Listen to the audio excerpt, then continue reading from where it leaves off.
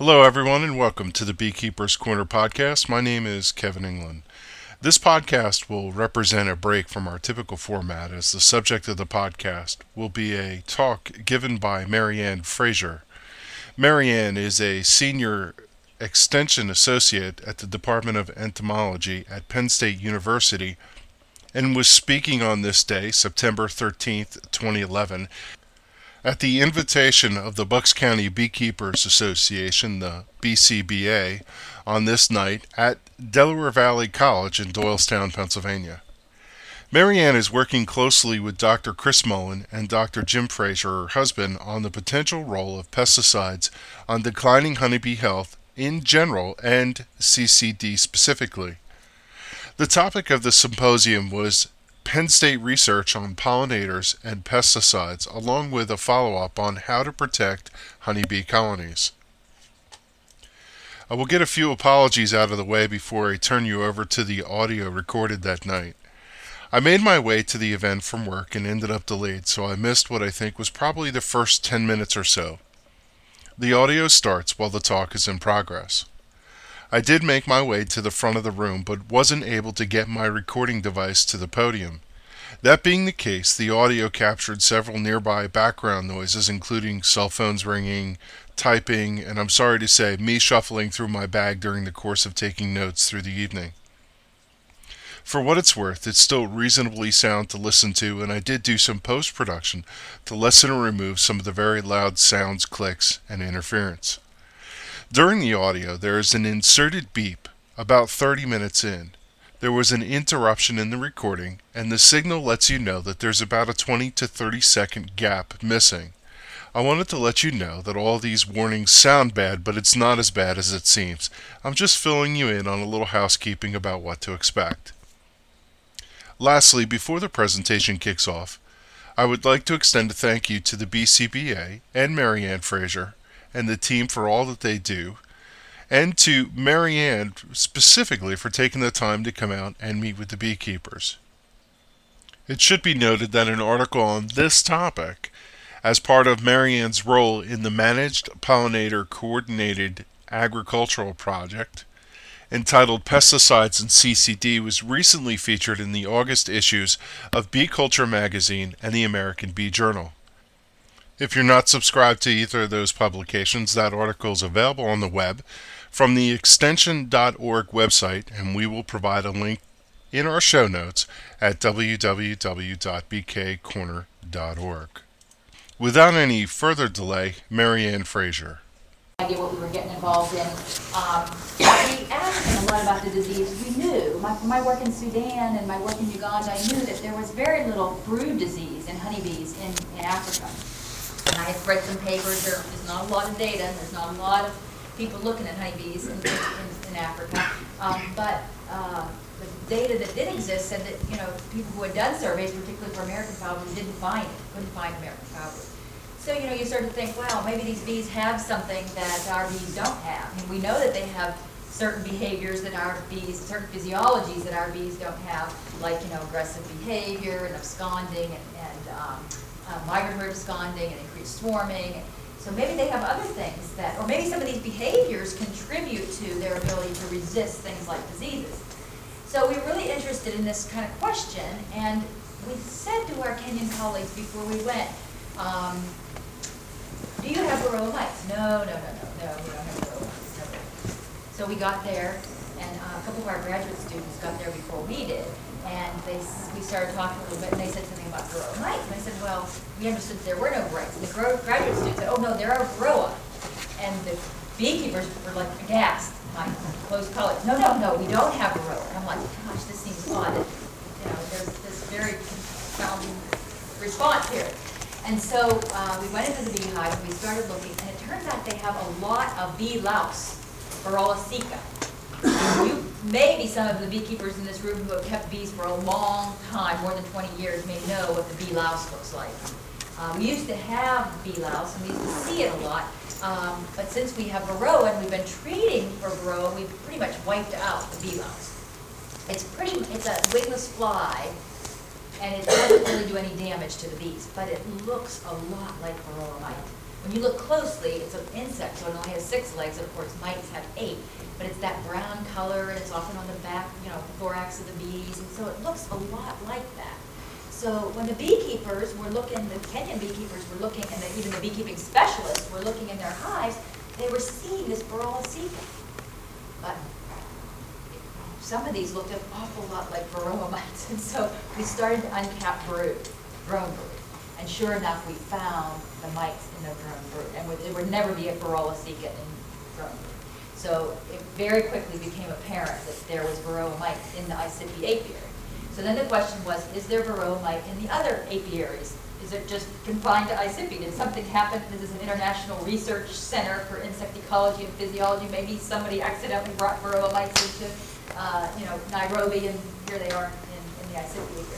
But we quickly did a survey around central Kenya. We traveled around Mount Kenya, and every apiary we looked at had, every colony we looked at had Varroa mites.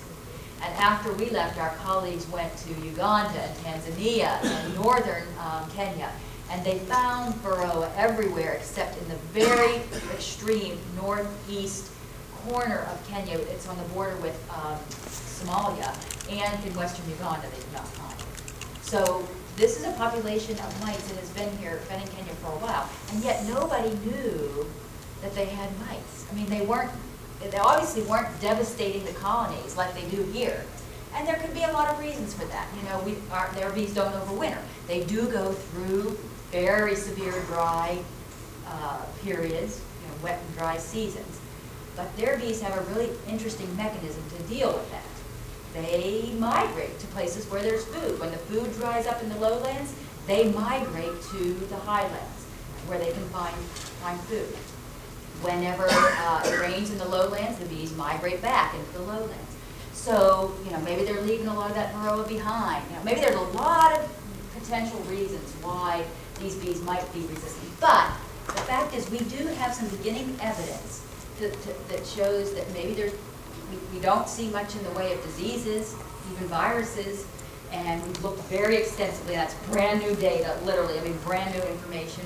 We see only Nosema apis, and we only see that on the coast. We don't see it in the interior. No Nosema cerani. So is it not there, or do the bees have ways of fending it off? All of these are really interesting questions.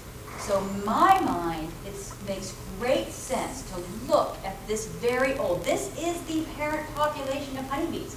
Honeybees are not native to North America, not native to the Americas. They're imported. They're brought here from Europe. And of course, some in South America were brought from Africa.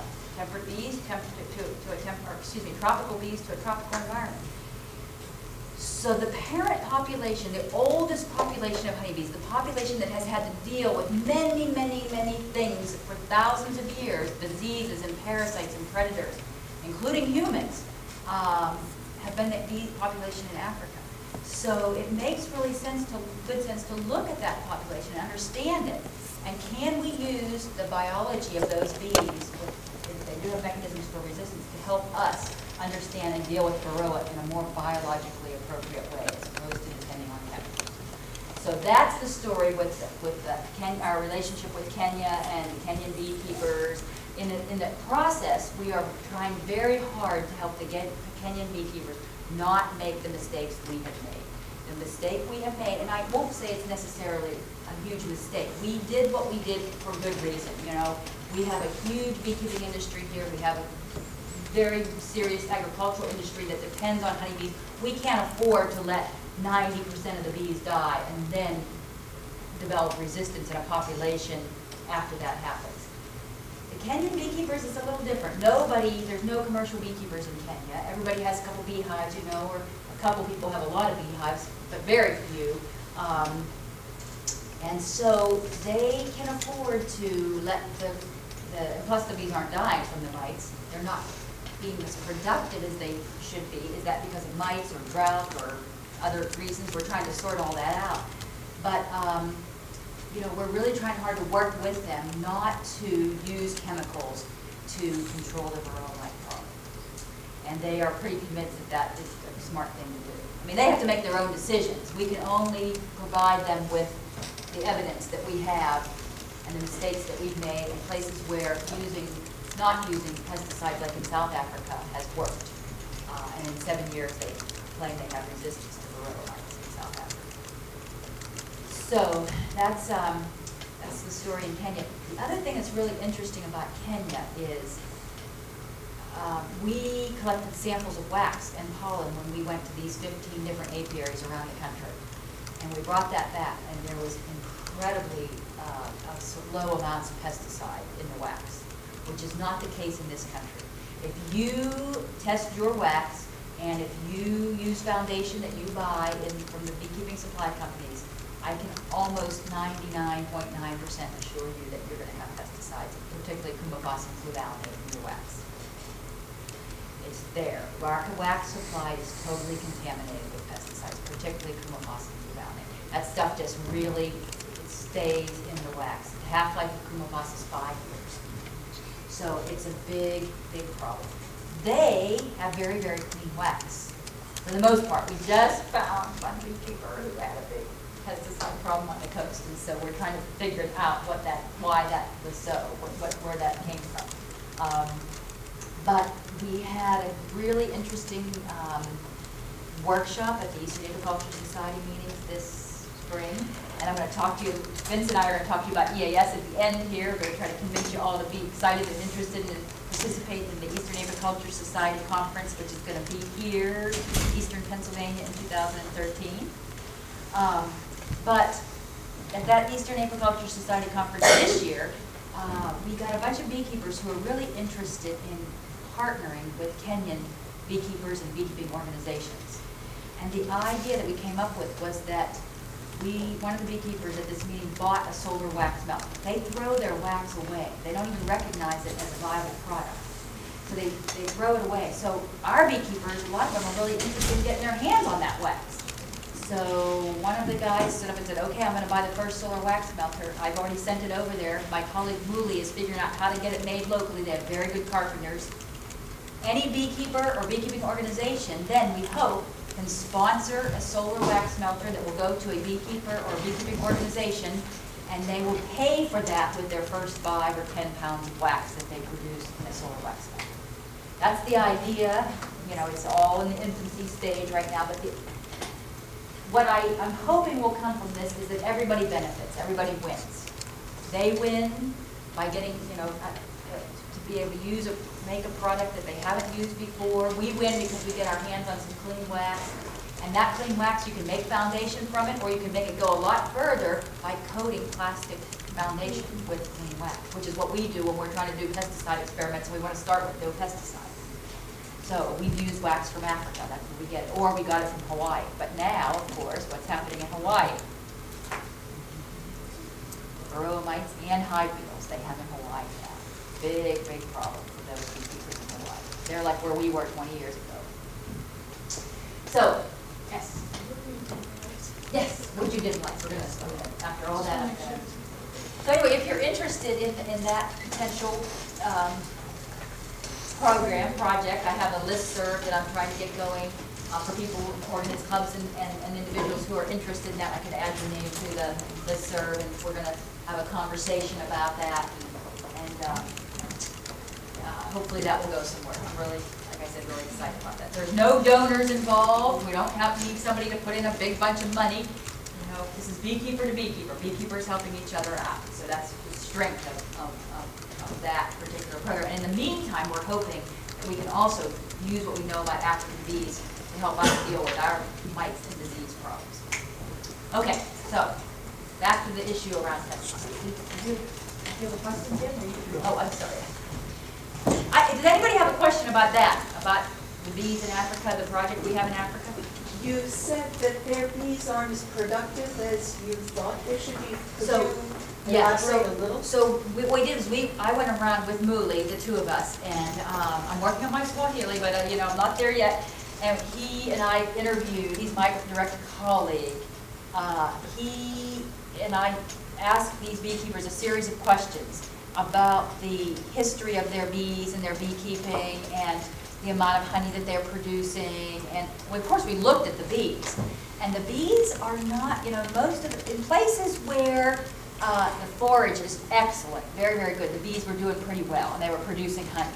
In places where forage is marginal, where bees typically had done well in the past, they really, what happens is they put their hives out, and the hives just get inhabited by bees. And typically that happens very quickly. But in the last 3, 4, 5 years, probably the last 3 to 4 years, that hasn't been happening. It takes much longer for the bees, the boxes, the hives to get inhabited. The swarms are smaller, and they're not producing much honey.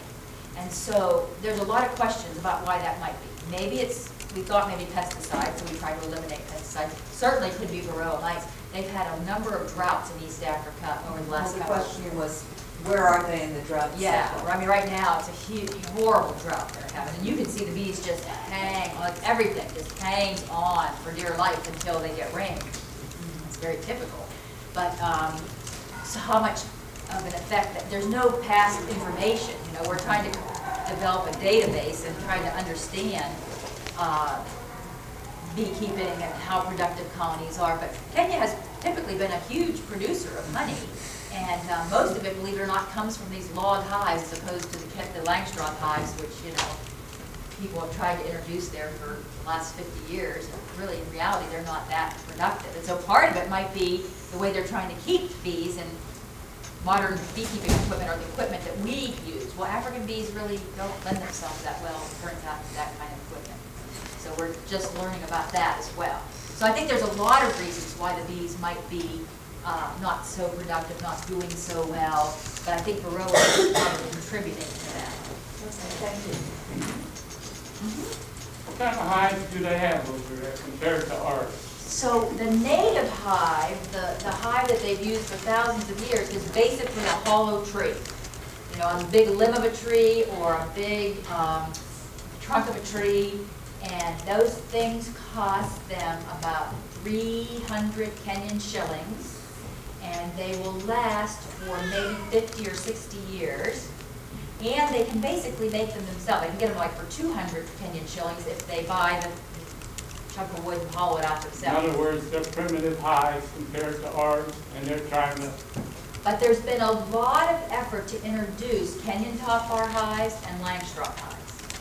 And it is amazing because all these development agencies and efforts have been to give them this equipment and expect that they are going to get it and be able to keep bees in, you know, Langstroth or Kenyan top bar hives with absolutely no support. You think about the amount of support we have here in this country as bees. In other words, they're never going to produce until they learn how to get productive. Well, that's the question.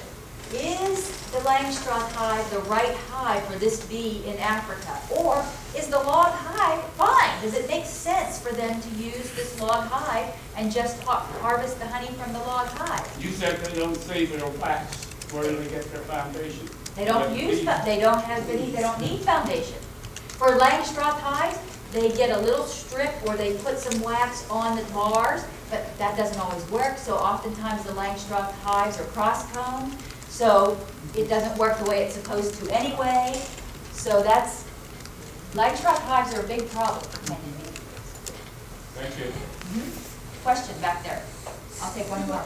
You probably know more about this, certainly, than I'm sure you know more about this than I do, but it was my understanding that in Kenya they use the top bar hive method, or they use the natural comb that the bees build out. And when you're comparing a natural comb to what a foundation is, the natural comb is a tiny bit smaller than what our typical foundation is.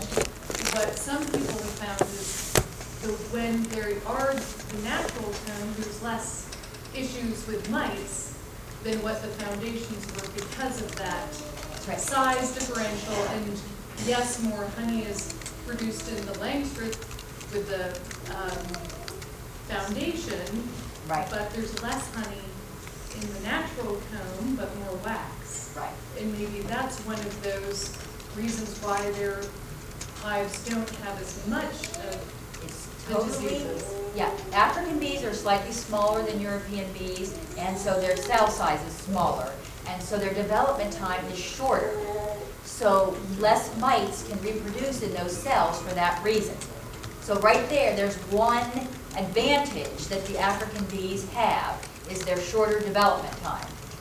The other thing is, the reason why we have a problem with pesticides and diseases in our wax is because we use our wax over and over and over again. With these Kenyan top bar hives or the log hives, they harvest the honey, and in order to do that, they take the combs out, they squeeze the combs, and they get rid of the wax. And the bees leave, and wax moths are a big issue over there, so the wax moths destroy the wax. So they start fresh every time. Every time those colonies are starting fresh.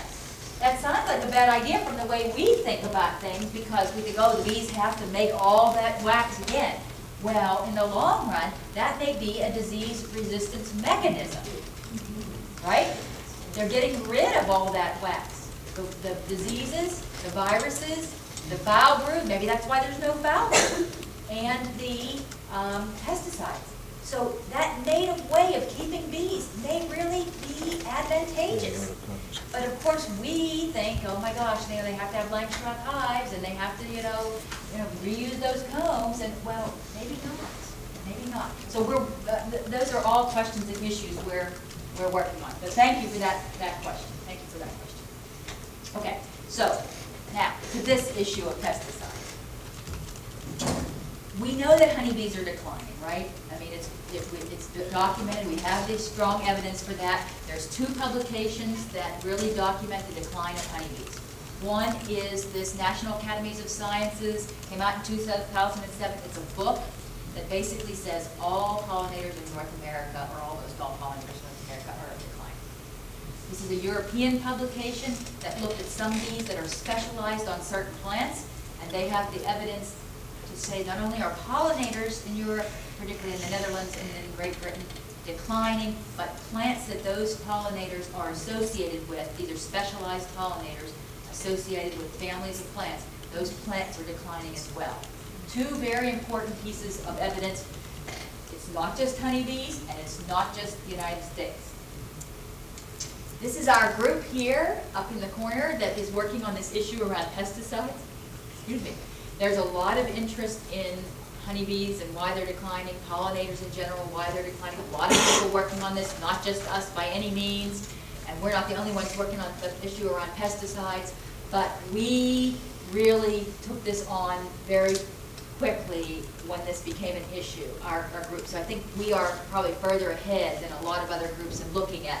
But this is a huge area, as you'll see, and lots of questions. So in this picture, the guy that is really critical, I'm sorry I don't have a pointer. We were trying to figure out one, but I don't think one of these is a pointer. Anyway, the tall guy in the middle there is Chris Holland. He's a chemist. And we could never do this work without a chemist. It's very, very critical to have a chemist. And he's one who's worked on pesticides and their metabolites for many years. The next guy in the back, the senior guy in the back, is my husband, Jim Frazier, who's an insect physiologist. He's been very, very critical to the project. Juan Yizu, graduate student, myself, Tim Carlo, another graduate student, Sarah Ashcraft, who keeps the lab running, and 2 undergraduates there on the left-hand side. Lauren just got a job in Hawaii and is working in Hawaii with the beekeepers trying to deal with mites and small hives. The other people who are really critical to us is this is the USDA lab, Roger Simon, USDA lab. Oh, you have a pointer? Thank you. That's great. Yes, that's great. Thank you so much. So this is Roger Simons and Maria at the USDA lab in Gastonia, North Carolina. They have an unbelievable lab that can evaluate products, pretty much any product, anything we give them, to look at pesticides. And we have a screen of 171 pesticides that we look for. There's a lot more than 171 pesticides registered in this country, but these 171 are the ones we think are most likely bees will come in contact with. And so when we get our samples, we send them to them, and they do all the actual analytical work. But Chris and Roger work very closely together. And Roger, lo and behold, is a beekeeper. this was like unbelievably serendipitous. He is a very good beekeeper, and he goes after sourwood honey, and knows where a lot of good hot spots are for sourwood honey in North Carolina. So we like Roger for lots of reasons. Diana Cox Foster, some of you know Diana. She's working with issues around viruses, IAPV, and other viruses that honeybees are dealing with. And then, of course, Jeff Pettis and Dennis Van Engelsdorp have been really important in the whole effort to look at the issues around CCD and declining honeybees. And so we've done the pesticide analysis for a lot of the samples and a lot of the projects that they've been involved in.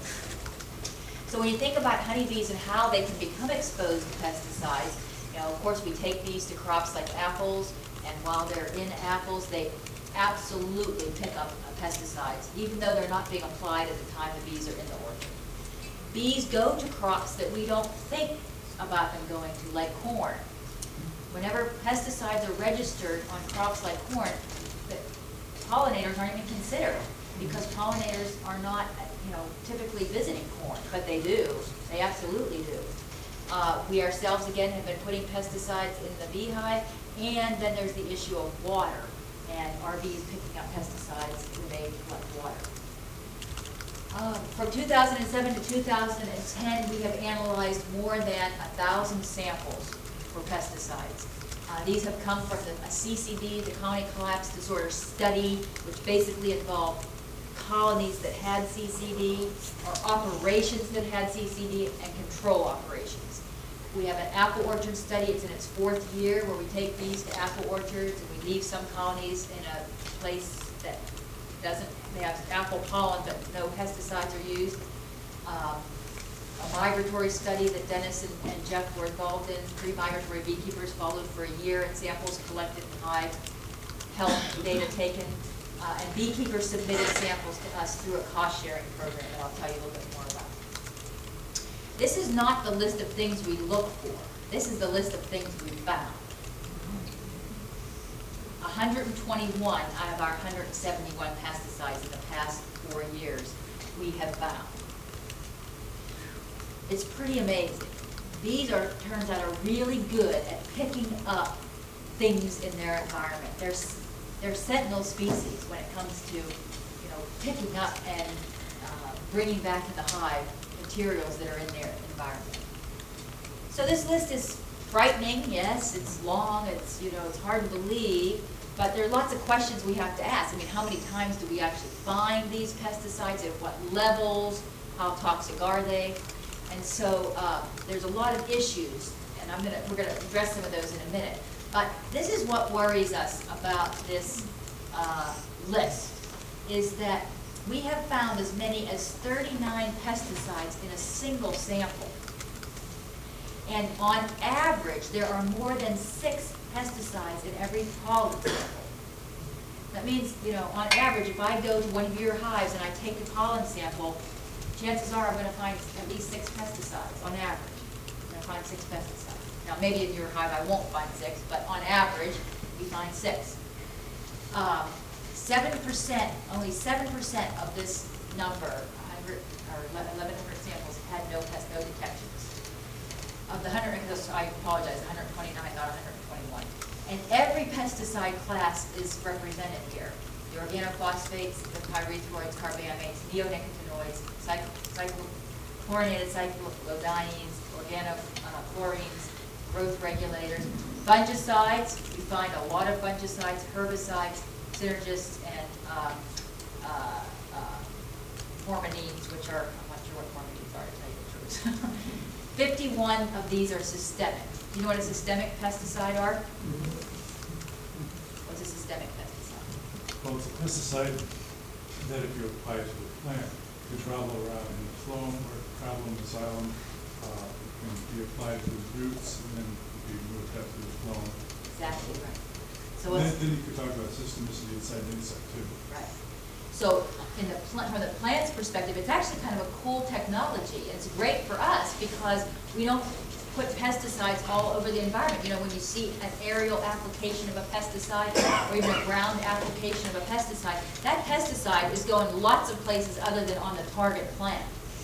But when you use a systemic pesticide, you put, as he said, a small amount on a seed, or you put it in the water, or put it in the ground as you're planting the seed, or put a small amount on the plant tissue, and it translocates throughout the tissues of the plant. The question is, nectar and pollen are part of the tissues of that plant. How much of this pesticide is getting into those tissues? So systemic pesticides are particularly a particular concern. So what I did was I made a table here and I picked out just a few examples of these pesticides to talk about, okay? To show you, this is the data from our big database. This is just a subset of data. And all of these have been found in pollen, wax, and the bees. So carbaryl is a pesticide that a lot of us are familiar with, right? 7-dust. The active ingredient in 7 is carbaryl. It's a carbamate. Coumaphos we know, fluvalinate we know. Imidacloprid is a pesticide that a lot of people have concerns about. It is one of these systemic pesticides, and the reason a lot of people have a concern about it is because of this, LD50. These are 2 metabolites or breakdown products of imidacloprid. And these are 2 pesticides that we find a lot. One is an insecticide, chlorpyrifos, and the other is chlorthalonil. It's a fungicide.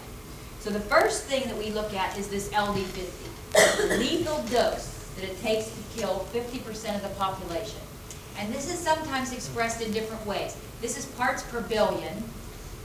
You can also express it as micrograms per, say, 100 grams of beef. Okay, so we have all of our data that we look at in parts per billion, but there are other ways to express the LD50.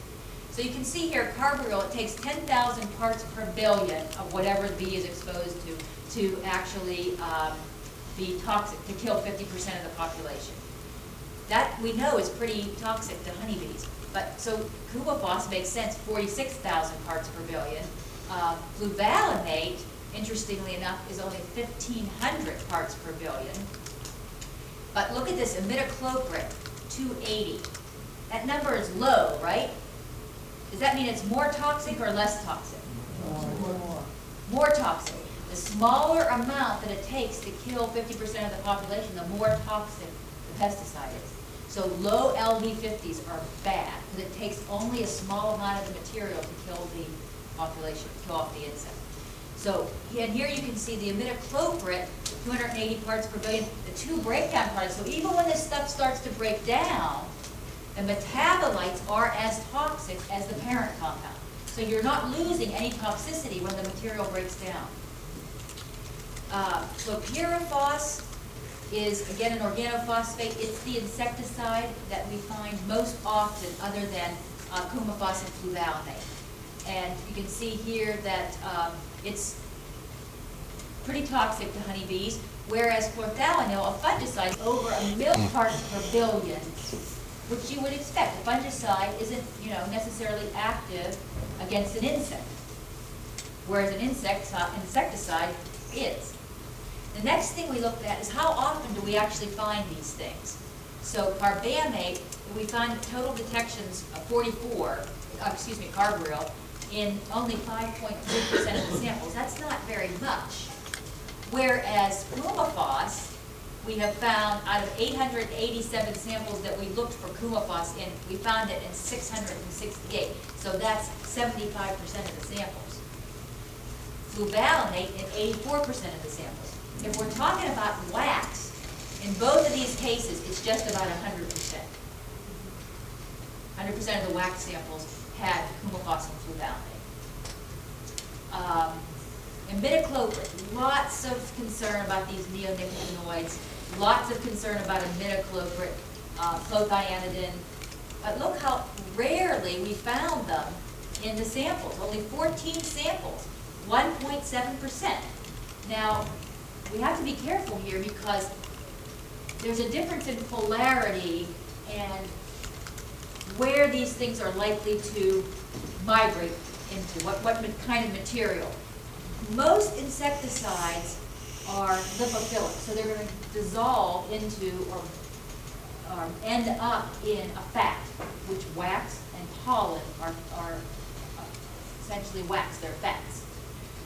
Imidacloprid is going to much more likely dissolve in an aqueous solution. So really, if we're looking for these, we should be looking more in honey or in water, because we're more likely to find these particular products in that. And we really have not looked at that many honey samples. The USDA has, however, and I'll show you that data in a minute. Chlorpyrifos and organophosphate, again, about half of the a little less than half of the samples, and chlorthalonil. This is only one fungicide, and we see it in about 40% of the samples. One fungicide. If we looked at all the fungicides, you'd be surprised. I mean, it's amazing how much fungicide. Why is it not surprising that we see a lot of fungicide in our samples? Any ideas? Spraying roses and tulips and whatever else. Think about crops for a minute. A lot of these samples have come from bees that have been used for pollination. If your bees are going to apples, is the grower going to spray an insecticide if he wants his crop pollinated while the bees are there? Yeah? Probably not. I mean, they're paying for those bees. They're not going to spray an insecticide. He's going to do a fungicide. Why wouldn't he do a fungicide? Fungicide, that's not toxic to honeybees, right? It's not toxic. So they do. They spray fungicide all the time when the bees are present in the orchard. So we see a lot of fungicide in the hives. The next thing we look at is how much of the pesticide are we actually seeing.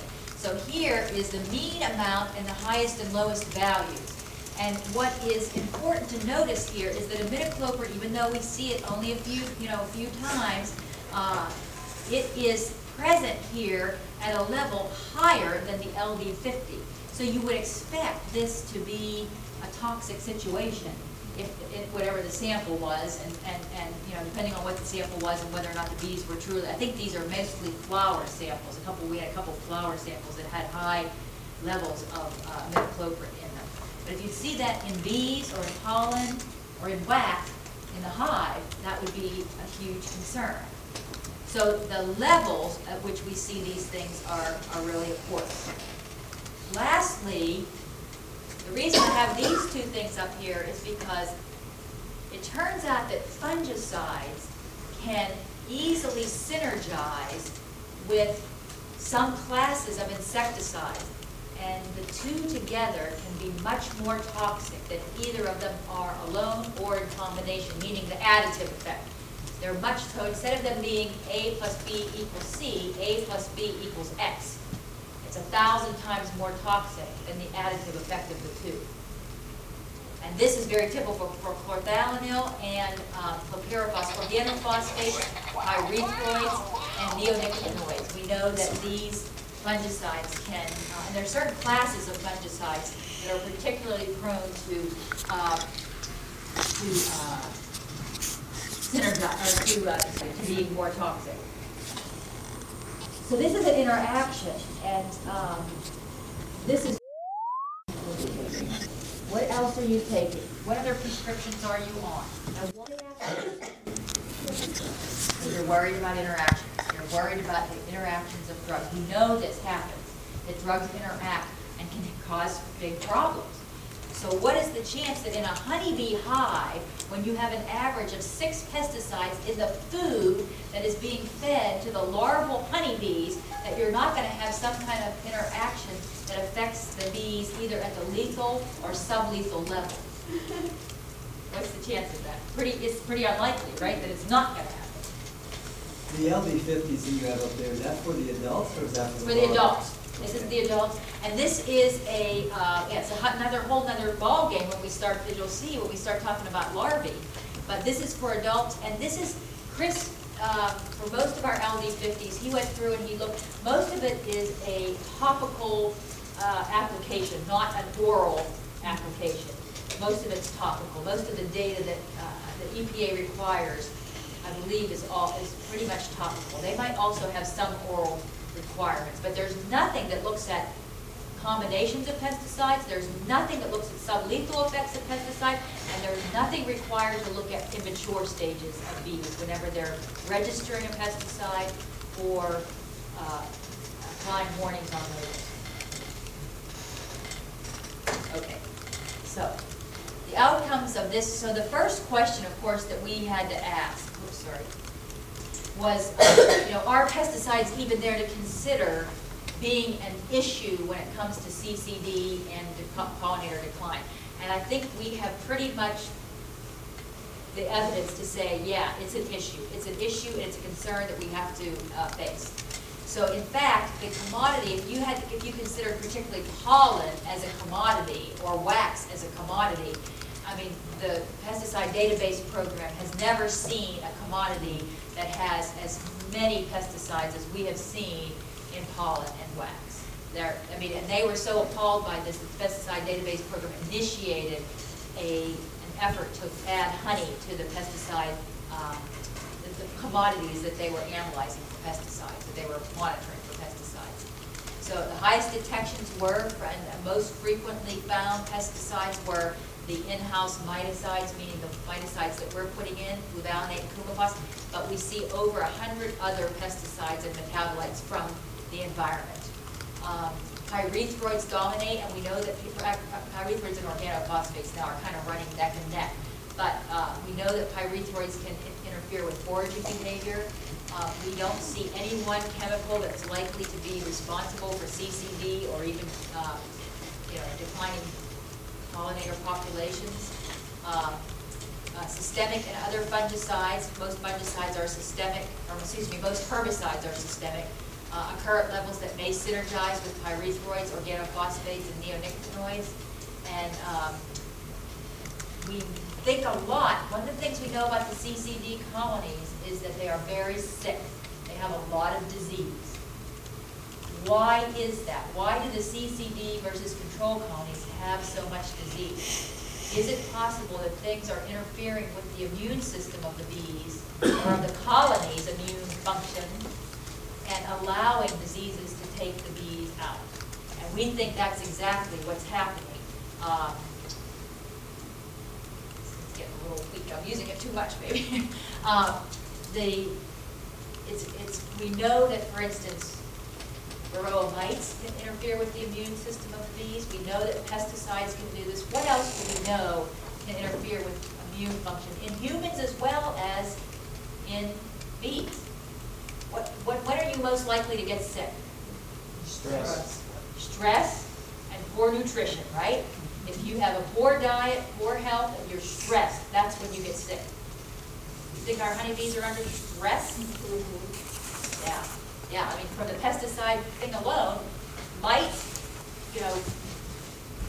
lack of good nutrition, all of these things cause stress.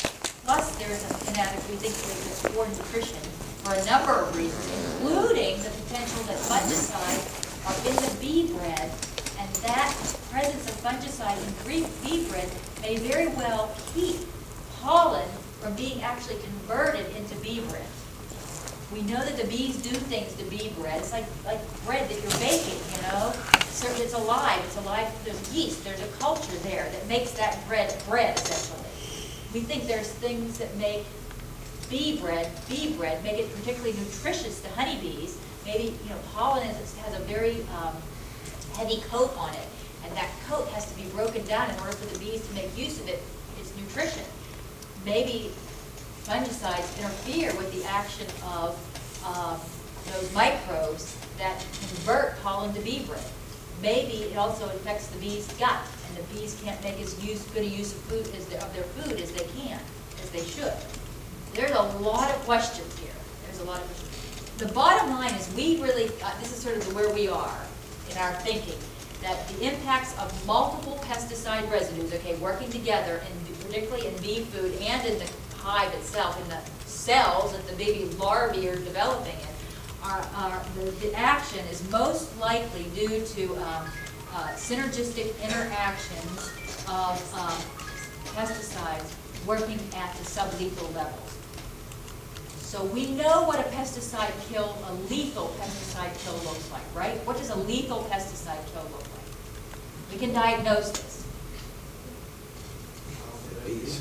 Piles of dead bees in front of the hive, some of them spitting on their backs, tongues extended, nectar regurgitated. That's a lethal effect of a pesticide. Who knows what a sublethal effect of a pesticide looks like?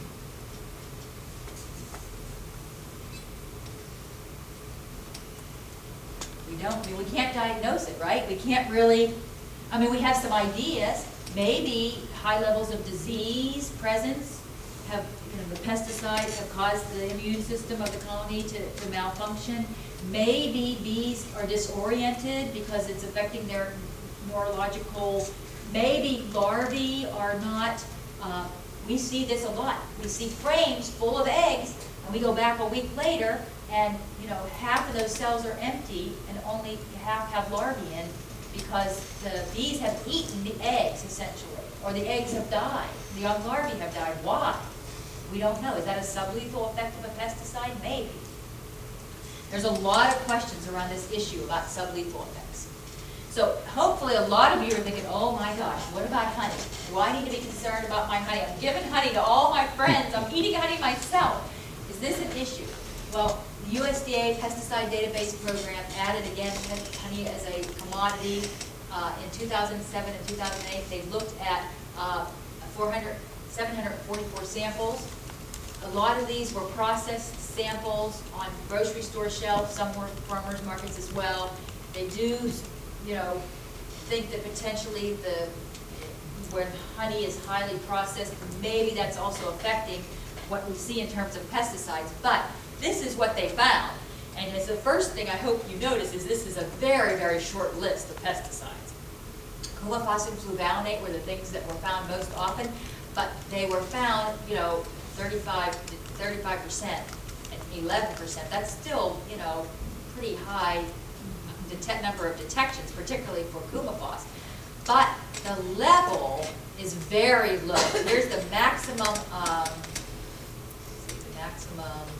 level, the minimum level and the maximum level. So 1 part per billion versus 8.2 parts per billion. And that's below the EPA allowable tolerance, which is 100 parts per billion.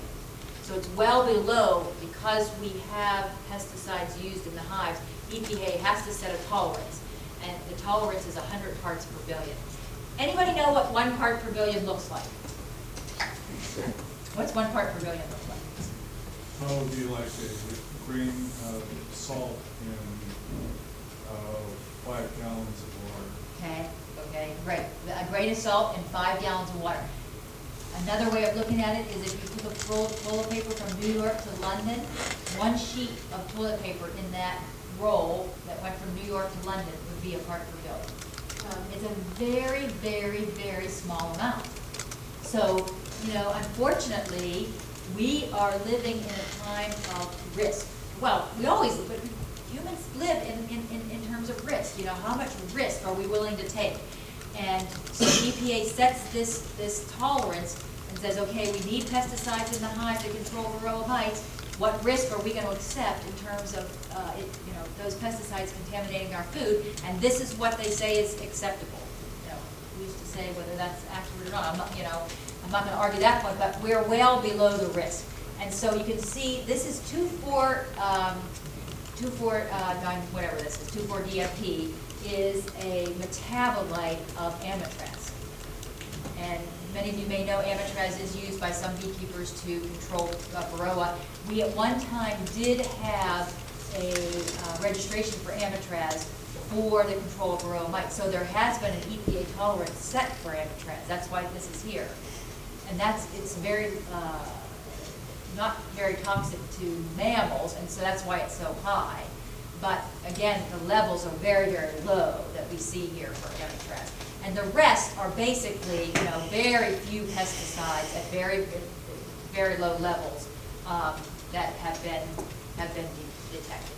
So we feel really comfortable being able to say honey is a very safe, continues to be a very, very safe product. Excuse me, can you go back to that slide? Sure. You were mentioning synergism. Piperonal butoxide is not all that toxic, but it's used as a synergist. Yes. And it's specifically used to decrease the toxicity of other insecticides. That's correct. Yes. And you were mentioning about synergism, so that would be the first place I put. So a word about that issue. So did you all hear what this gentleman said about piperonal butoxide? It's a synergist, meaning that it's added purposefully to synergize, to make a pesticide more toxic. So some pesticides where the insects have become resistant, they've been able to get a longer life out of that pesticide. You sound like you know, you have some experience about this, so you can correct me if I'm wrong. But they add this material to like reactivate, to make it more biologically active. It's a synergist. So they're, in this case, they're looking to make the product more toxic by adding this actual compound. What's interesting is that if you look at a pesticide label, they talk about active ingredients and inert ingredients, right? And usually the inactive ingredient is small, 1, 2, 3, 5%. And the inactive ingredient is very large, right? So there are things like carriers, stickers, synergists that are part of that those inert ingredients. Interestingly enough, it's all proprietary information. There's no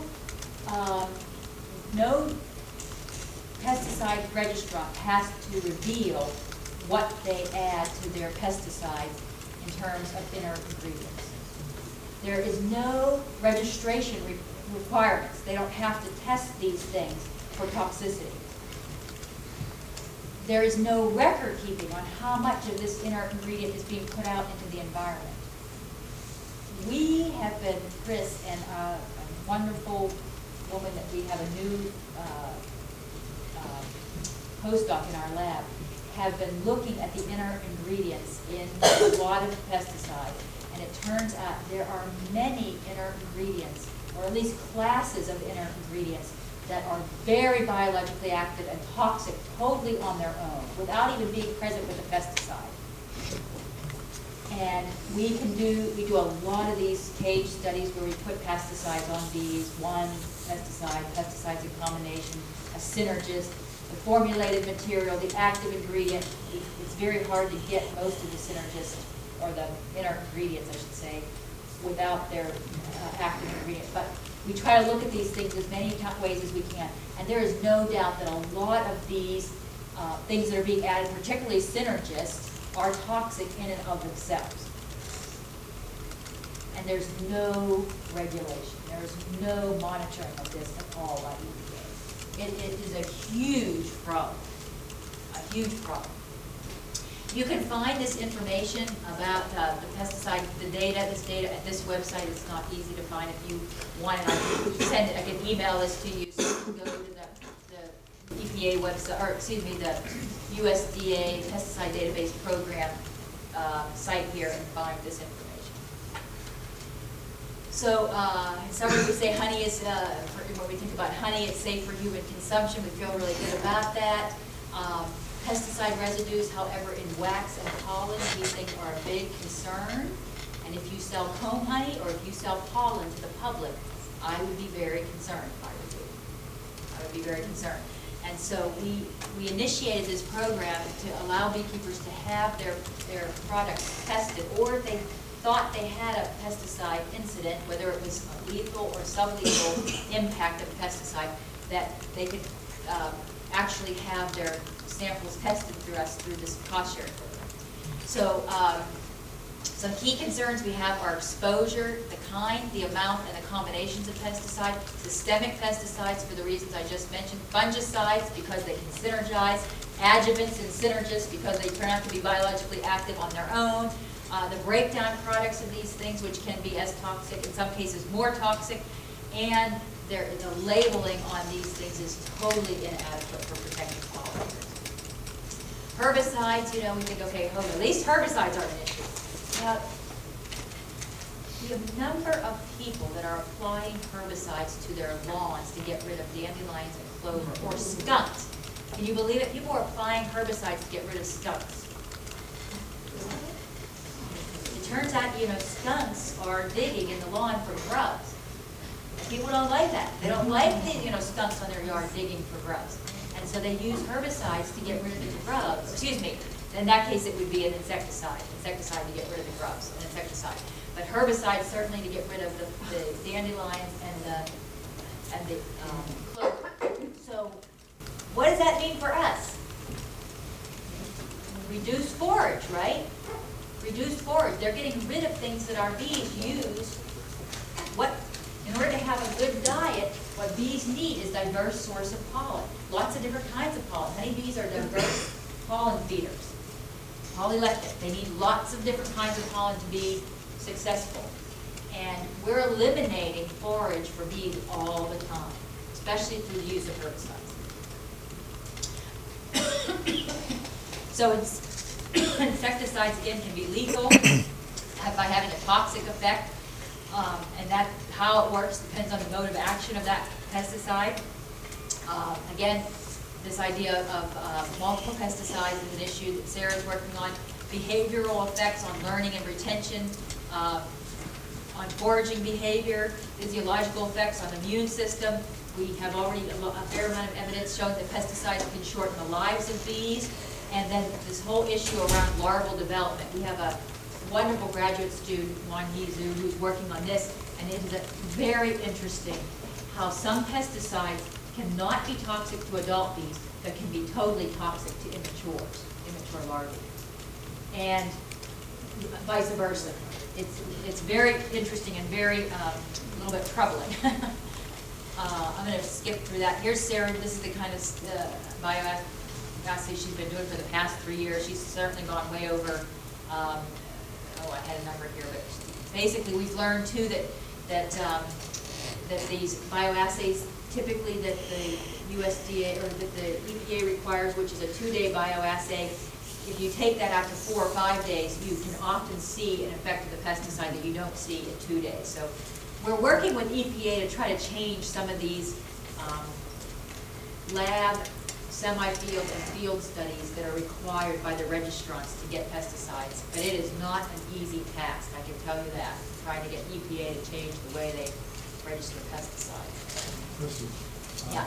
How does the oral LD50 compare to the topical LD50? I don't have that data in front of me, but an oral LD50 can actually, for pesticide, Yeah, or? the same pesticide applies in different ways. If you Yeah. put it in food that they eat versus... It totally depends on the mode of action of the pesticide.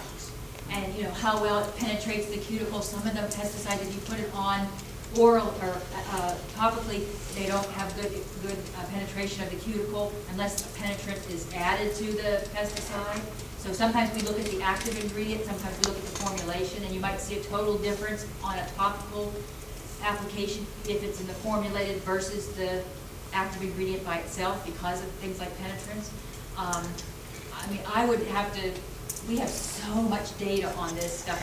I couldn't tell you, it would totally depend pesticide to pesticide, whether it was more toxic as a topical versus an oral. I think EPA does require that the registrants do both topical and oral 48-hour feeding or exposure, one-time exposure, and then watching the bees for 48 hours for a topical application for only for informing the label.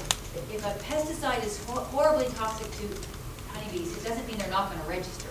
It just means that they're going to put a warning on the label. So I don't know if that answers your question, but yeah. That's kind of a complicated question. This is what a synergistic effect looks like. So here are 2 pesticides, Assail, a neonicotinoid, and Nova, at 3 different concentrations. This is just a 24-hour test. So this is them alone, and then this is them combined, but in combination, they're present at the same amount.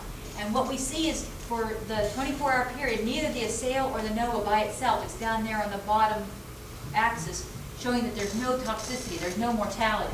Whereas when we put these 2 things together, you can see we reach the LD50 at the second dose here. Pretty easily. We can see a huge increase in toxicity. That's what a synergistic effect looks like. By themselves, they're not a problem. Put them together, and again, at the same amount, we see a toxic effect. So I just want to quickly go through a couple of these. This is now, again, 4 days. You can see, this is what we learned. We were doing a lot of these studies for 48 hours, and we wouldn't see any effect of things in 2 days. But if you take that up to 4 days, you will see. Now this is the solvent. This is actually a solvent control. So we see less than 10% mortality in 4 days, which is what we would hope. You have to dissolve these pesticides in a solvent. So we want to make sure that the solvent itself isn't an issue for the bees. Then we look at, we add here Coumaphos and fluvalinate. And you can see that the solvent, again in blue, here in blue, Coumaphos in yellow. This is what we sort of expect. Again, at 2 days, we wouldn't see any effect. But taking it out to 4 days, we can see that basically Coumaphos is really not any more toxic, essentially, than the solvent control. But right away, we see that the fluvalinate has a much, which is so funny because for years we thought that fluvalinate was so much safer for the bees than was Coumaphos. But you can see here that this is very typical of what the kind of thing that we see is that Coumaphos does, and we know that Coumaphos has a lower LD50 than, am I saying that right? A higher LD50 than fluvalinate.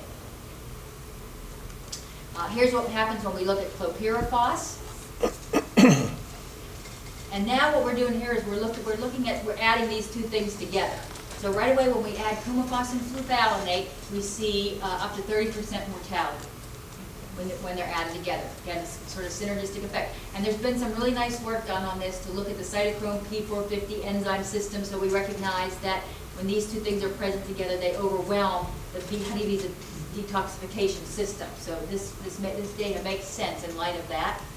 Here's what happens whenever we look at fluvalinate and chlorthalonil. So chlorthalonil, again, is a fungicide. So I'm telling you that we have fluvalinate in our wax, and it transfers easily into pollen because they're both, when the bees put pollen in those cells, we see a lot of migration. If there's a lot of fluvalinate there, it migrates easily into the pollen. So we have this background of fluvalinate. We take the bees to a crop, and the growers are spraying fungicide. So here's what we have in the hive a lot. We see our miticides in combination with things like fungicide. So we can see what kind of increased mortality we might expect. Here's what happens whenever we look at Coumaphos and Pyrifos. But look what happens when we add, in this cage studies, when we add all of these together, we put these on the bees. We get a reduced, this is the line for Coumaphos, fluvalinate, chlorpyrifos, and chlorthalonil. We get reduced mortality. This is called an antagonistic effect, where somehow these things are biologically canceling each other out. This is why this whole issue around pesticides is so difficult to understand.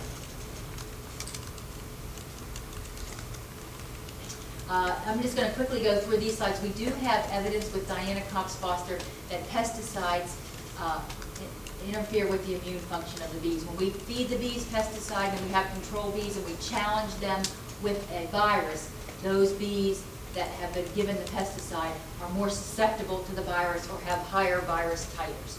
And that's what these slides are basically saying. So here, again, basically summarizing, what's going into the hive, herbicides, insecticides of every class, fungicides, things that we're putting in the hive that are going to be there, and they're in the wax, and they're there, whether we put them in or not. We worry about the interactions between pesticides. We worry about sublethal effects. We worry about adjuvants and synergists that aren't even on people's radars. Interactions with other stressors, and these are sort of the measurements that we're really interested in taking. So what about protecting the bees? What can we do? What can we do for our bees? We need to monitor and control varroa mites to keep that from being a stress on the bees. But what we don't want to do is use things like Coumaphos and fluvalinate, hard chemicals. And now there are a number of soft chemicals that are available out there that we can use. New formic acid product, Apogard, Apolite Bar, Hofgard. There's a number of different materials that we can use. We really encourage people not to keep their comb for 50 years, not to keep your comb for 10 years. To recycle, because you're getting rid of the pathogen as well as the pesticide buildup in those combs. This is especially true, in dead out colonies. We've had, we can already see right now some of our colonies have high loads of what we think is virus in this snotty or melted brood in the brood nest. And we get rid of those combs. We just get rid of the bees and get rid of those combs because if we see a high level of that kind of thing in a hive, we just get rid of it. Based on widespread resistance, things like Coumaphos and fluvalinate aren't even effective anymore. So it's really not very helpful to use them, and we never want to use an off-label product. There are lots of these kinds of things in other materials, Coumaphos and fluvalinate, those active ingredients in other materials, but we don't want to be using products that are not labeled for honeybees. We really encourage those beekeepers who are using bees for pollination to communicate with the growers and try to get the growers to reduce their use of fungicides in the presence of honeybees, and never apply insecticides or pesticides to blooming plants. There are lots of labels out there that say this pesticide is toxic to honeybees, but you can apply it to blooming plants if the bees are not present. It doesn't work, I can tell you. From an experience we had on the Penn State campus, it doesn't work. The next morning, the bees are out there on the plants, and the bees are dead because they've come in contact with the pesticide. Dose makes the poison, so it can dilute the effects of the pesticide. This is really good, and this is some of the commercial beekeepers are allowing the bees to recover. After taking the bees to a crop, they sometimes will move the bees onto a honey crop or to a meadow or an area where they're not being faced with a lot of pesticides so they can recover. They continuously feed a protein supplement to dilute the effects of contaminated pollen. Growers are now actually being encouraged to plant pollinator conservation strips where there's alternative. It used to be we would say, get rid of all the dandelions, mow the dandelions in the orchard, get rid of any competing blooms so the bees are on the crop. Now we're saying, let's see if we can get the bees off the crop so that they're not faced with pesticides constantly. So can we give bees alternative forage while they're on a crop that might dilute the effects of a pesticide? Encouraging homeowners to reduce their use of pesticides and plant for pollinators. Master gardeners in this state are doing a great job of certifying gardens pollinator friendly. And there's a whole program by our master gardeners to do that. And that's been great. It's been great. Incident reporting. What's happening is that the EPA looks at their incident database. And they see, in the past 10 years, there's only been 100 reports of bee kills. That's nothing. There's no problem here. What happens is growers and beekeepers, they have kind of an uneasy alliance. So our beekeepers will take their bees to pollination. Something happens, there's a bee kill, a lethal bee kill, and they don't want to, they have a relationship with their grower. They don't want to destroy that, so they don't want to make a fuss over it. So they take the loss, or the grower pays the beekeeper and it's forgotten. But that data is never captured. So EPA says, there's no problem. Or I talk to a guy, he's, at a meeting in North Carolina, he comes up to me, shows me, pictures, piles of dead bees in front of his beehive. It's, backyard beekeeper. Yeah, my neighbor was spraying, putting 7 on his squash. And my bees were going over there to the squash. I'm sure that's what it was. Did you file an incident? No. I went over and talked to the guy. He said he's not going to not put pesticide on his squash. And I said, well, look at my bees. But the guy's not going to report it. So there's no incident. There's no issue. There's no data. So this is a huge problem. And I don't know how we're going to get around this problem. Who do we report this to? Okay, I'm going to tell you right now. Right here. There's a wonderful website. It's the Ecological Pesticide Incident Reporting. This is a new portal, and they're trying to capture this information. And so what we really are encouraging people to do is, even if you think you've had a pesticide incident, is to report it to this site. And what they ask you to do is to call them first. Call them, and then they give you some kind of a password to be able to get into this pesticide database reporting program. And all this information goes to EPA. This is also, I've gone to a website here, but this website, this ecological pesticide site, I can't remember the name of it right now, but it is a great resource. It has a lot of information about pesticides, their toxicity to mammals, to invertebrates, to aquatic insects, to bees, labels of pesticides, what happens if there's a toxic event to a human. This is a great resource, this website. I'm just showing you the page that takes you to the incident reporting, the incident reporting page.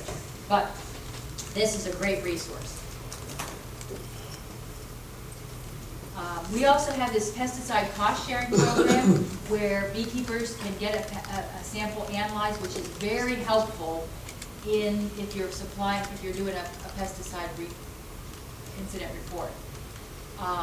There are some issues with this, which I won't go into right now, but we're trying to sort this out. Unfortunately, the money that I had $30,000 for this, it's gone. We have used it all. We're trying to get another influx of money. And the idea is that we pay half the cost of a pesticide sample and you pay half the cost. And it's still $142, even more when you pay half. This is what you would get from the EPA, 2 pages that list the pesticides that are screened for. And that LOD is the level of detection. So that's the least amount that they can actually detect. Or we call it the load. So it's the least amount that they can. So that's like 6 parts per billion for here on. That's what that is. I can't hardly read that. There's 2 pages of this, and it tells you the amount as well as the pesticide. We also give you this, which is your sample, and it gives you the amount in the. So we now have a big database with over 1,000 samples in it, and we have a lot of information. And so this gives you the average amount in the database and the range compared to your sample that you have had analyzed. So these are 2 beekeepers' pollen samples, and that's the information that we would get. These are the different funding sources that have contributed to this work, and we are extremely grateful that they've been. This is a very expensive work, very, very expensive work, and these people have been we couldn't have done this without these funding means. And this is our website, the Center for Pollinator Research at Penn State, and the Mid-Atlantic Agriculture Research and Extension Consortium, the regional website that you can go to, and we try to put information on these sites for public. So I just wanted to mention quickly, I know it's been talked a long time, and I'm happy to answer questions. There's one other thing I want to just tell you about that we're trying to do. There is a lot of concern about homeowner use of pesticides. And what we're trying to do is get 4 or 5 different urban centers. The beautiful thing about beekeepers is they're all over the place, even in urban areas. And so we have concentrations of beekeepers, for instance, in Pittsburgh. We have in the city.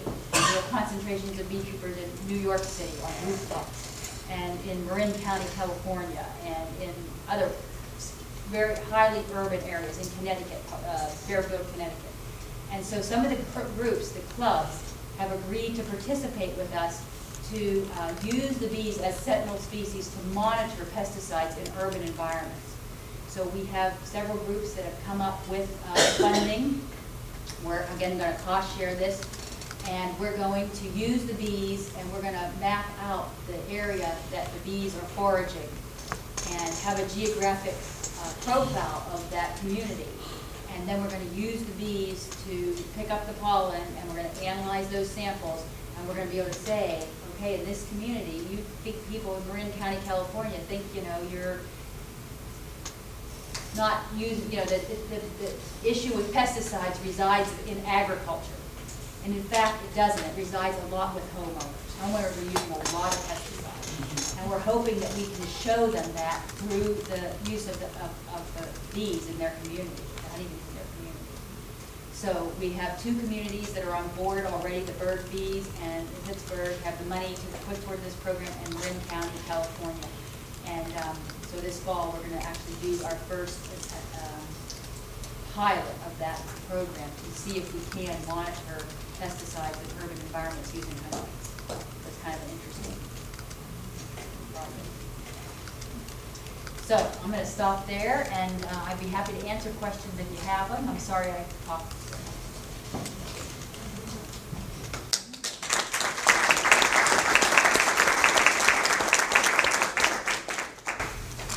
Aside from beekeepers putting in coumaphos and fluvalinate, how does the pesticide get into the wax? Is it through the pollen, or is it how it continues to accumulate, I guess? Yeah. Is it through the honey? I mean, the bees have to actually, they make the wax. Right, that's right. So it has to And go so- through the bee, through the nectar? Well, what we think is happening, so certainly, like you say, when you put those strips in, we think that there's a lot of migration of that chemical into the wax.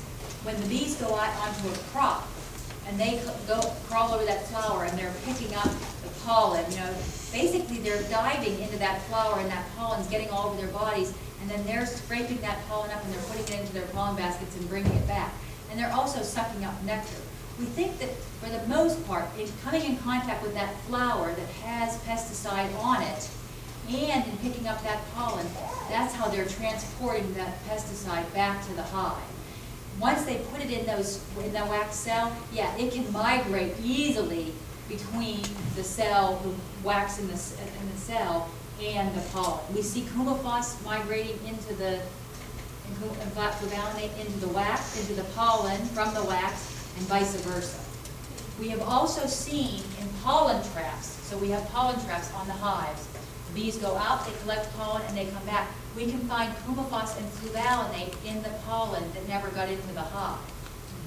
So the bees themselves, their cuticles we think, have that pesticide on it. One step further, we put osmia in these orchards where we're doing this work.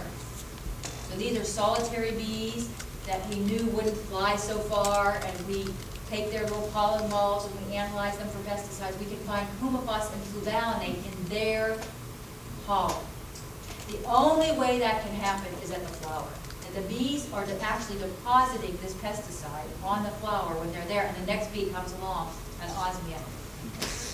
So it's incredible how mobile pesticides are in the environment.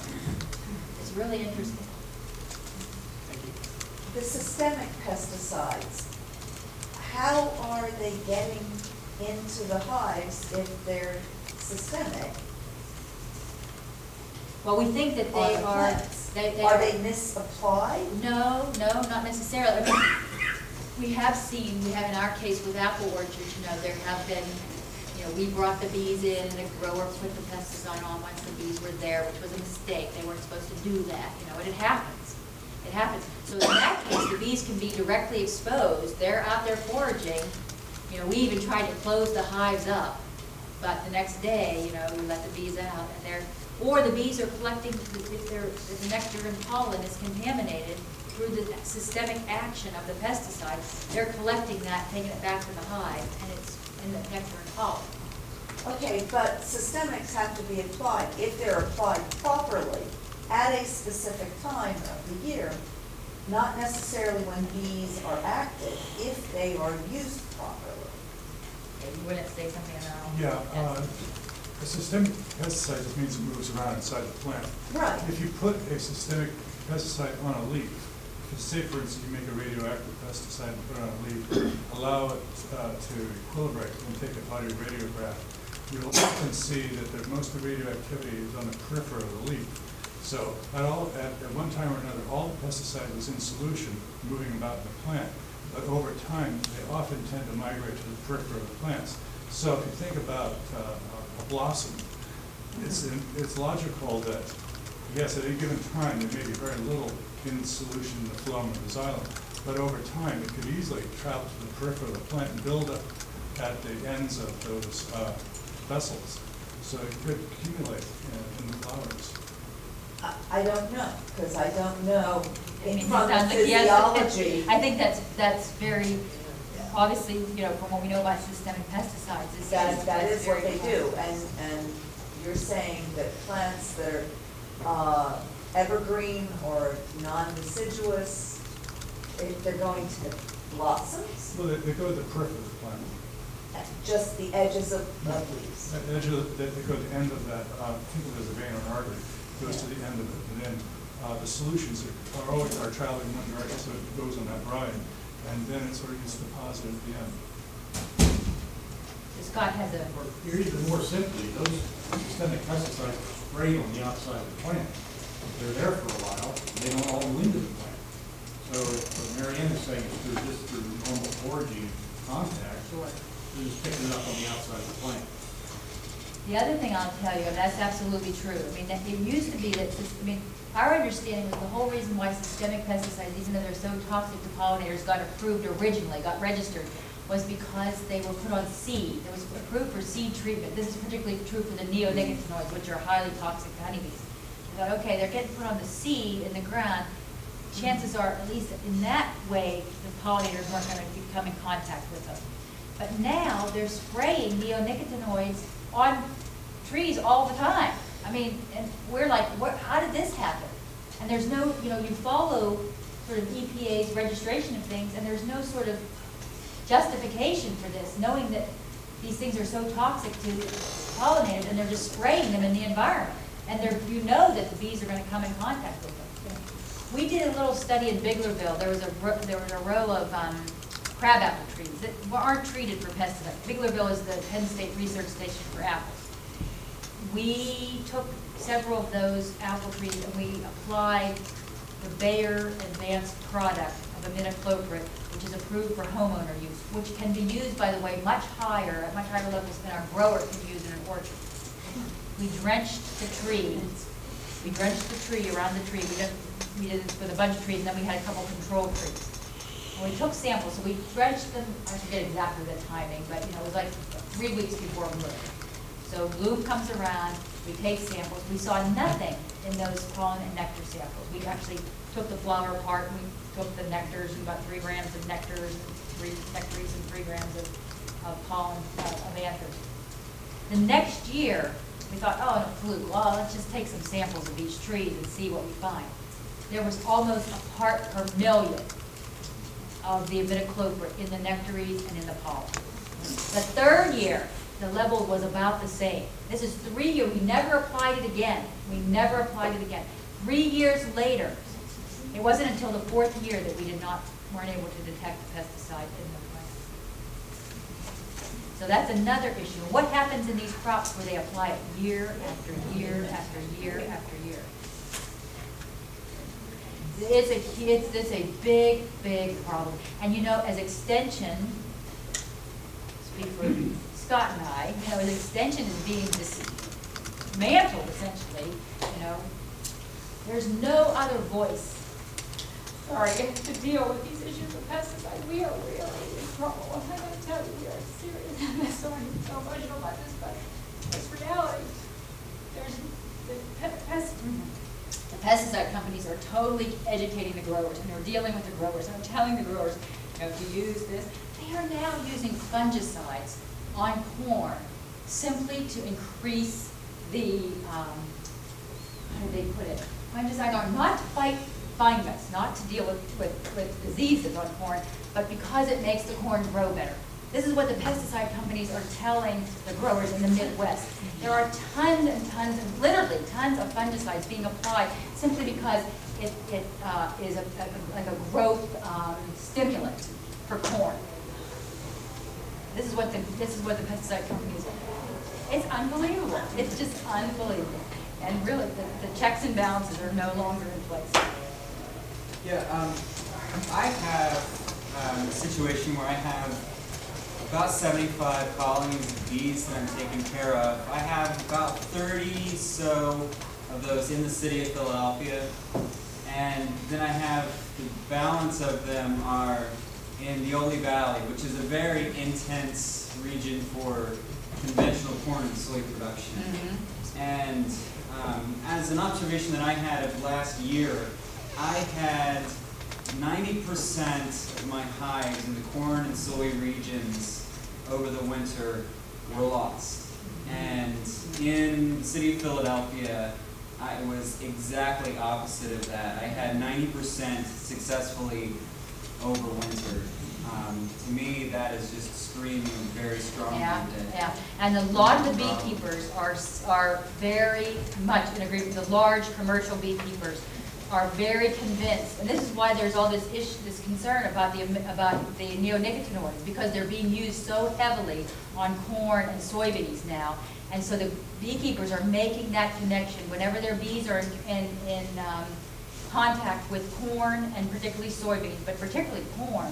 They see these issues with the bees falling apart, and they keep making.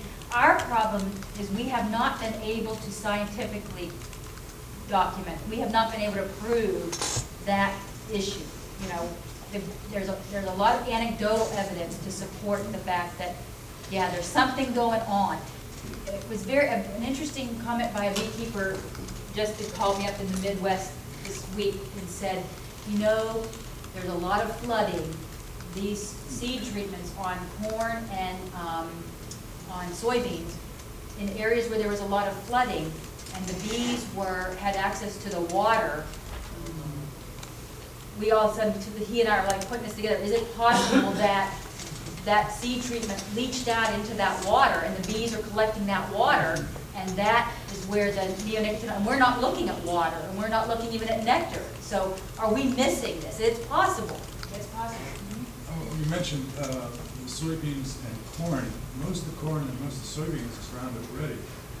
So they treat the corn or treat the soybeans with lots of Roundup to kill off the extraneous weeds. But Roundup is regarded as relatively non-toxic. That's right. Have you delved into that any more detail? Yeah, because it's also corn and, I mean, I don't know about the Roundup, but it's also mostly GMO. Almost all corn is genetically modified, particularly real corn. And it's almost all treated with neonicotinoid. Most corn within it today is seed treated with a neonicotinoid. Yes, I know for what we call wireworms and such, but they're also treated with lots of Roundup in the weeds. Right. You know, this is the story I tell with Roundup every time anybody asks me about Roundup. And this is just one story, but it's interesting to me. We have a beekeeper who is a colleague of ours who helps us a lot. He puts in a lot of package bees every year, himself and other people. He has 2 sprayers. One has Roundup in it, and the other one has sugar syrup that he uses on his bees when he's putting packages in. He got those 2 things mixed up. Oh my God. He didn't do that many hives of bees, but he did enough of them, a couple of them. And he sprays these things down. And every week I was asking him, Craig, how are those bees that you sprayed with Roundup? You know, tell me that those bees with Roundup are, dead is what I would expect. But they were fine. So there's an example where he sprayed the stuff right on the bees. They had to be eating it, and they survived. So I don't know about Roundup. I mean, that's one case. I think it's more of an issue that so much herbicide is getting rid of the forage that the bees are dependent on. Should we as consumers push more for organic produce and not look for the perfect fruit without any? I mean, if you ask me that personally, absolutely. I think we are, as a society, possessed with the idea that we have to have the perfect apple, the perfect ear of corn with no worm. What did they do 5 years ago when there were worms in corn, or 10 years ago? You cut the dang worm out. People I know who are smart are looking for corn with worms in it. Wow, this is, at least I know that, there wasn't a ton of pesticides used on this corn. I would say yes. And backyard gardeners Yes. who plant organically and don't spray, get the imperfection. I think we need to. It's a huge educational effort. It's a huge educational effort. When I was working with teachers, I've done a lot of talk with teachers and with high school students, and I take it 2 years of corn, one with the worm, one with that. And I ask them, okay, which one of these, if you're picking these at a grocery store, which one are you going to pick? Every single one of them will say the perfect ear of corn. What message are you sending? I said, what do you think is different with these ears of corn? Oh, well, this one probably got, or I take apples, which I know my apples have no pesticides, they're totally organic, lots of issues. And then, the perfect apple. What's the difference between these? They get it. Yeah, there was probably a lot of pesticide on that one. Yeah, there wasn't So what message are you sending to a grower when every time you go to the grocery store, you pick the perfect apple, and you ignore these? What are you telling them? You're saying, I want pesticides on my food. That's what you're telling them. We don't think about it that way, you know? We don't think about it that way. But we need to. I wanted to share that one great opportunity is the Rodale Institute is going to be working on a program to help people who don't have a backyard or don't have a proper place to keep a hive that has great access to forage. And beginning in November and January, we're going to work together on creating a program where people can keep their hives, they can learn how to build hives there, and keep it on their property where it will be organic forage, it will be planted with forage, and anyone who has the hives there can be different types of hives. There will be studies done on the behavior of the bees, et cetera. That's great. The Rodale Institute will be doing. So I'll certainly keep you posted on any information that comes out of that. That's great. That's really, I think that's a neat idea. I was just in Pittsburgh. They have a new, the Bird Beekeeping Association, and they have a community apiary. They took a lot, an abandoned lot that was, a year ago there were drug deals going on. I mean, this is in a pretty poor area of the city. They turned it into a beautiful garden, and they have a fenced apiary, and anybody who wants to in the association can have a beehive in that apiary. And they have about, 25, and everyone's different, everyone's painted different. Some have the skyline of Pittsburgh on it, some have, all kinds of cool things. So I think that community apiary is a great idea for people who, are concerned about having bees in their backyard for whatever reason. A community apiary, a place where it's going to be, safe for the bees is rare. So, and certainly it would help. Educational programs and an opportunity to partner with somebody else to share. That's super. That's great. And that we should just say a few words about the Eastern Apiculture Society, and maybe Rodale is someplace that we might try to. We hadn't thought about tours or anything like that, but maybe Rodale, and I don't know how far Rodale is from Westchester. Not very far. So, 50 miles.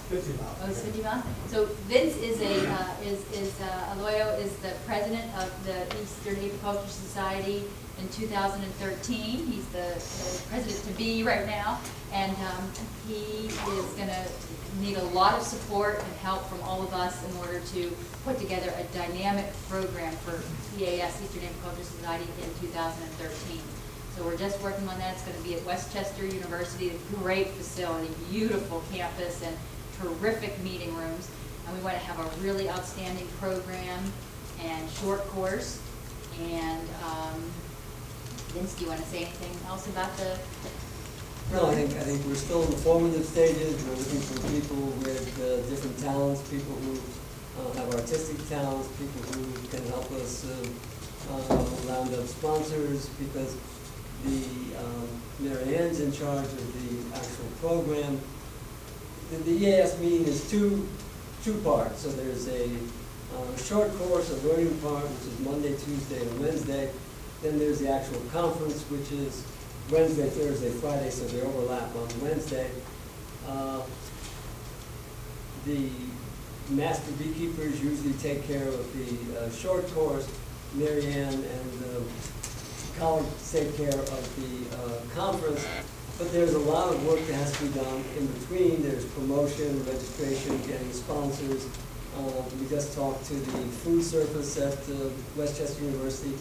They're going to probably allow us to bring in home-baked goods, so I'd like local clubs to take a coffee break and supply us with delicious home-baked honey-containing products.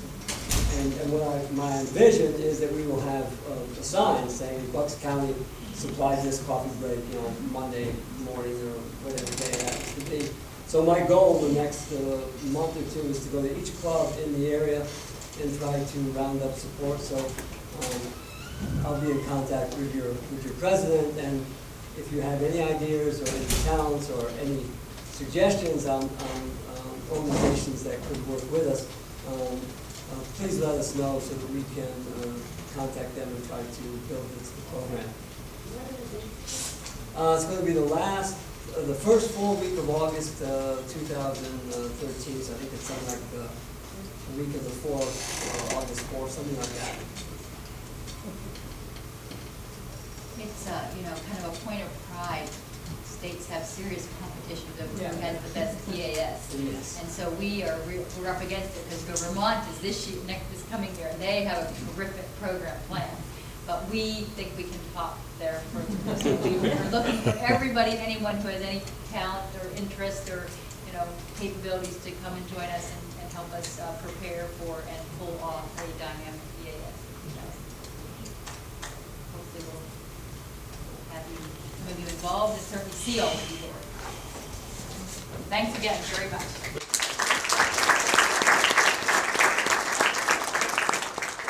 MaryAnn, thank you Sir. for being here and educating us, challenging us, offering a lot of great thought. The work that you've done with your team continue to do is really critical to food supply, agriculture. It's very simple to our lives. So thank you.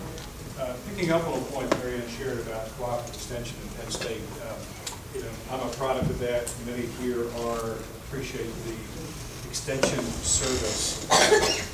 It's being challenged. And I say this all the time, sometimes you've got to use your voice because you look at what's being done of the work of extending this research, extension from the university out to the larger community.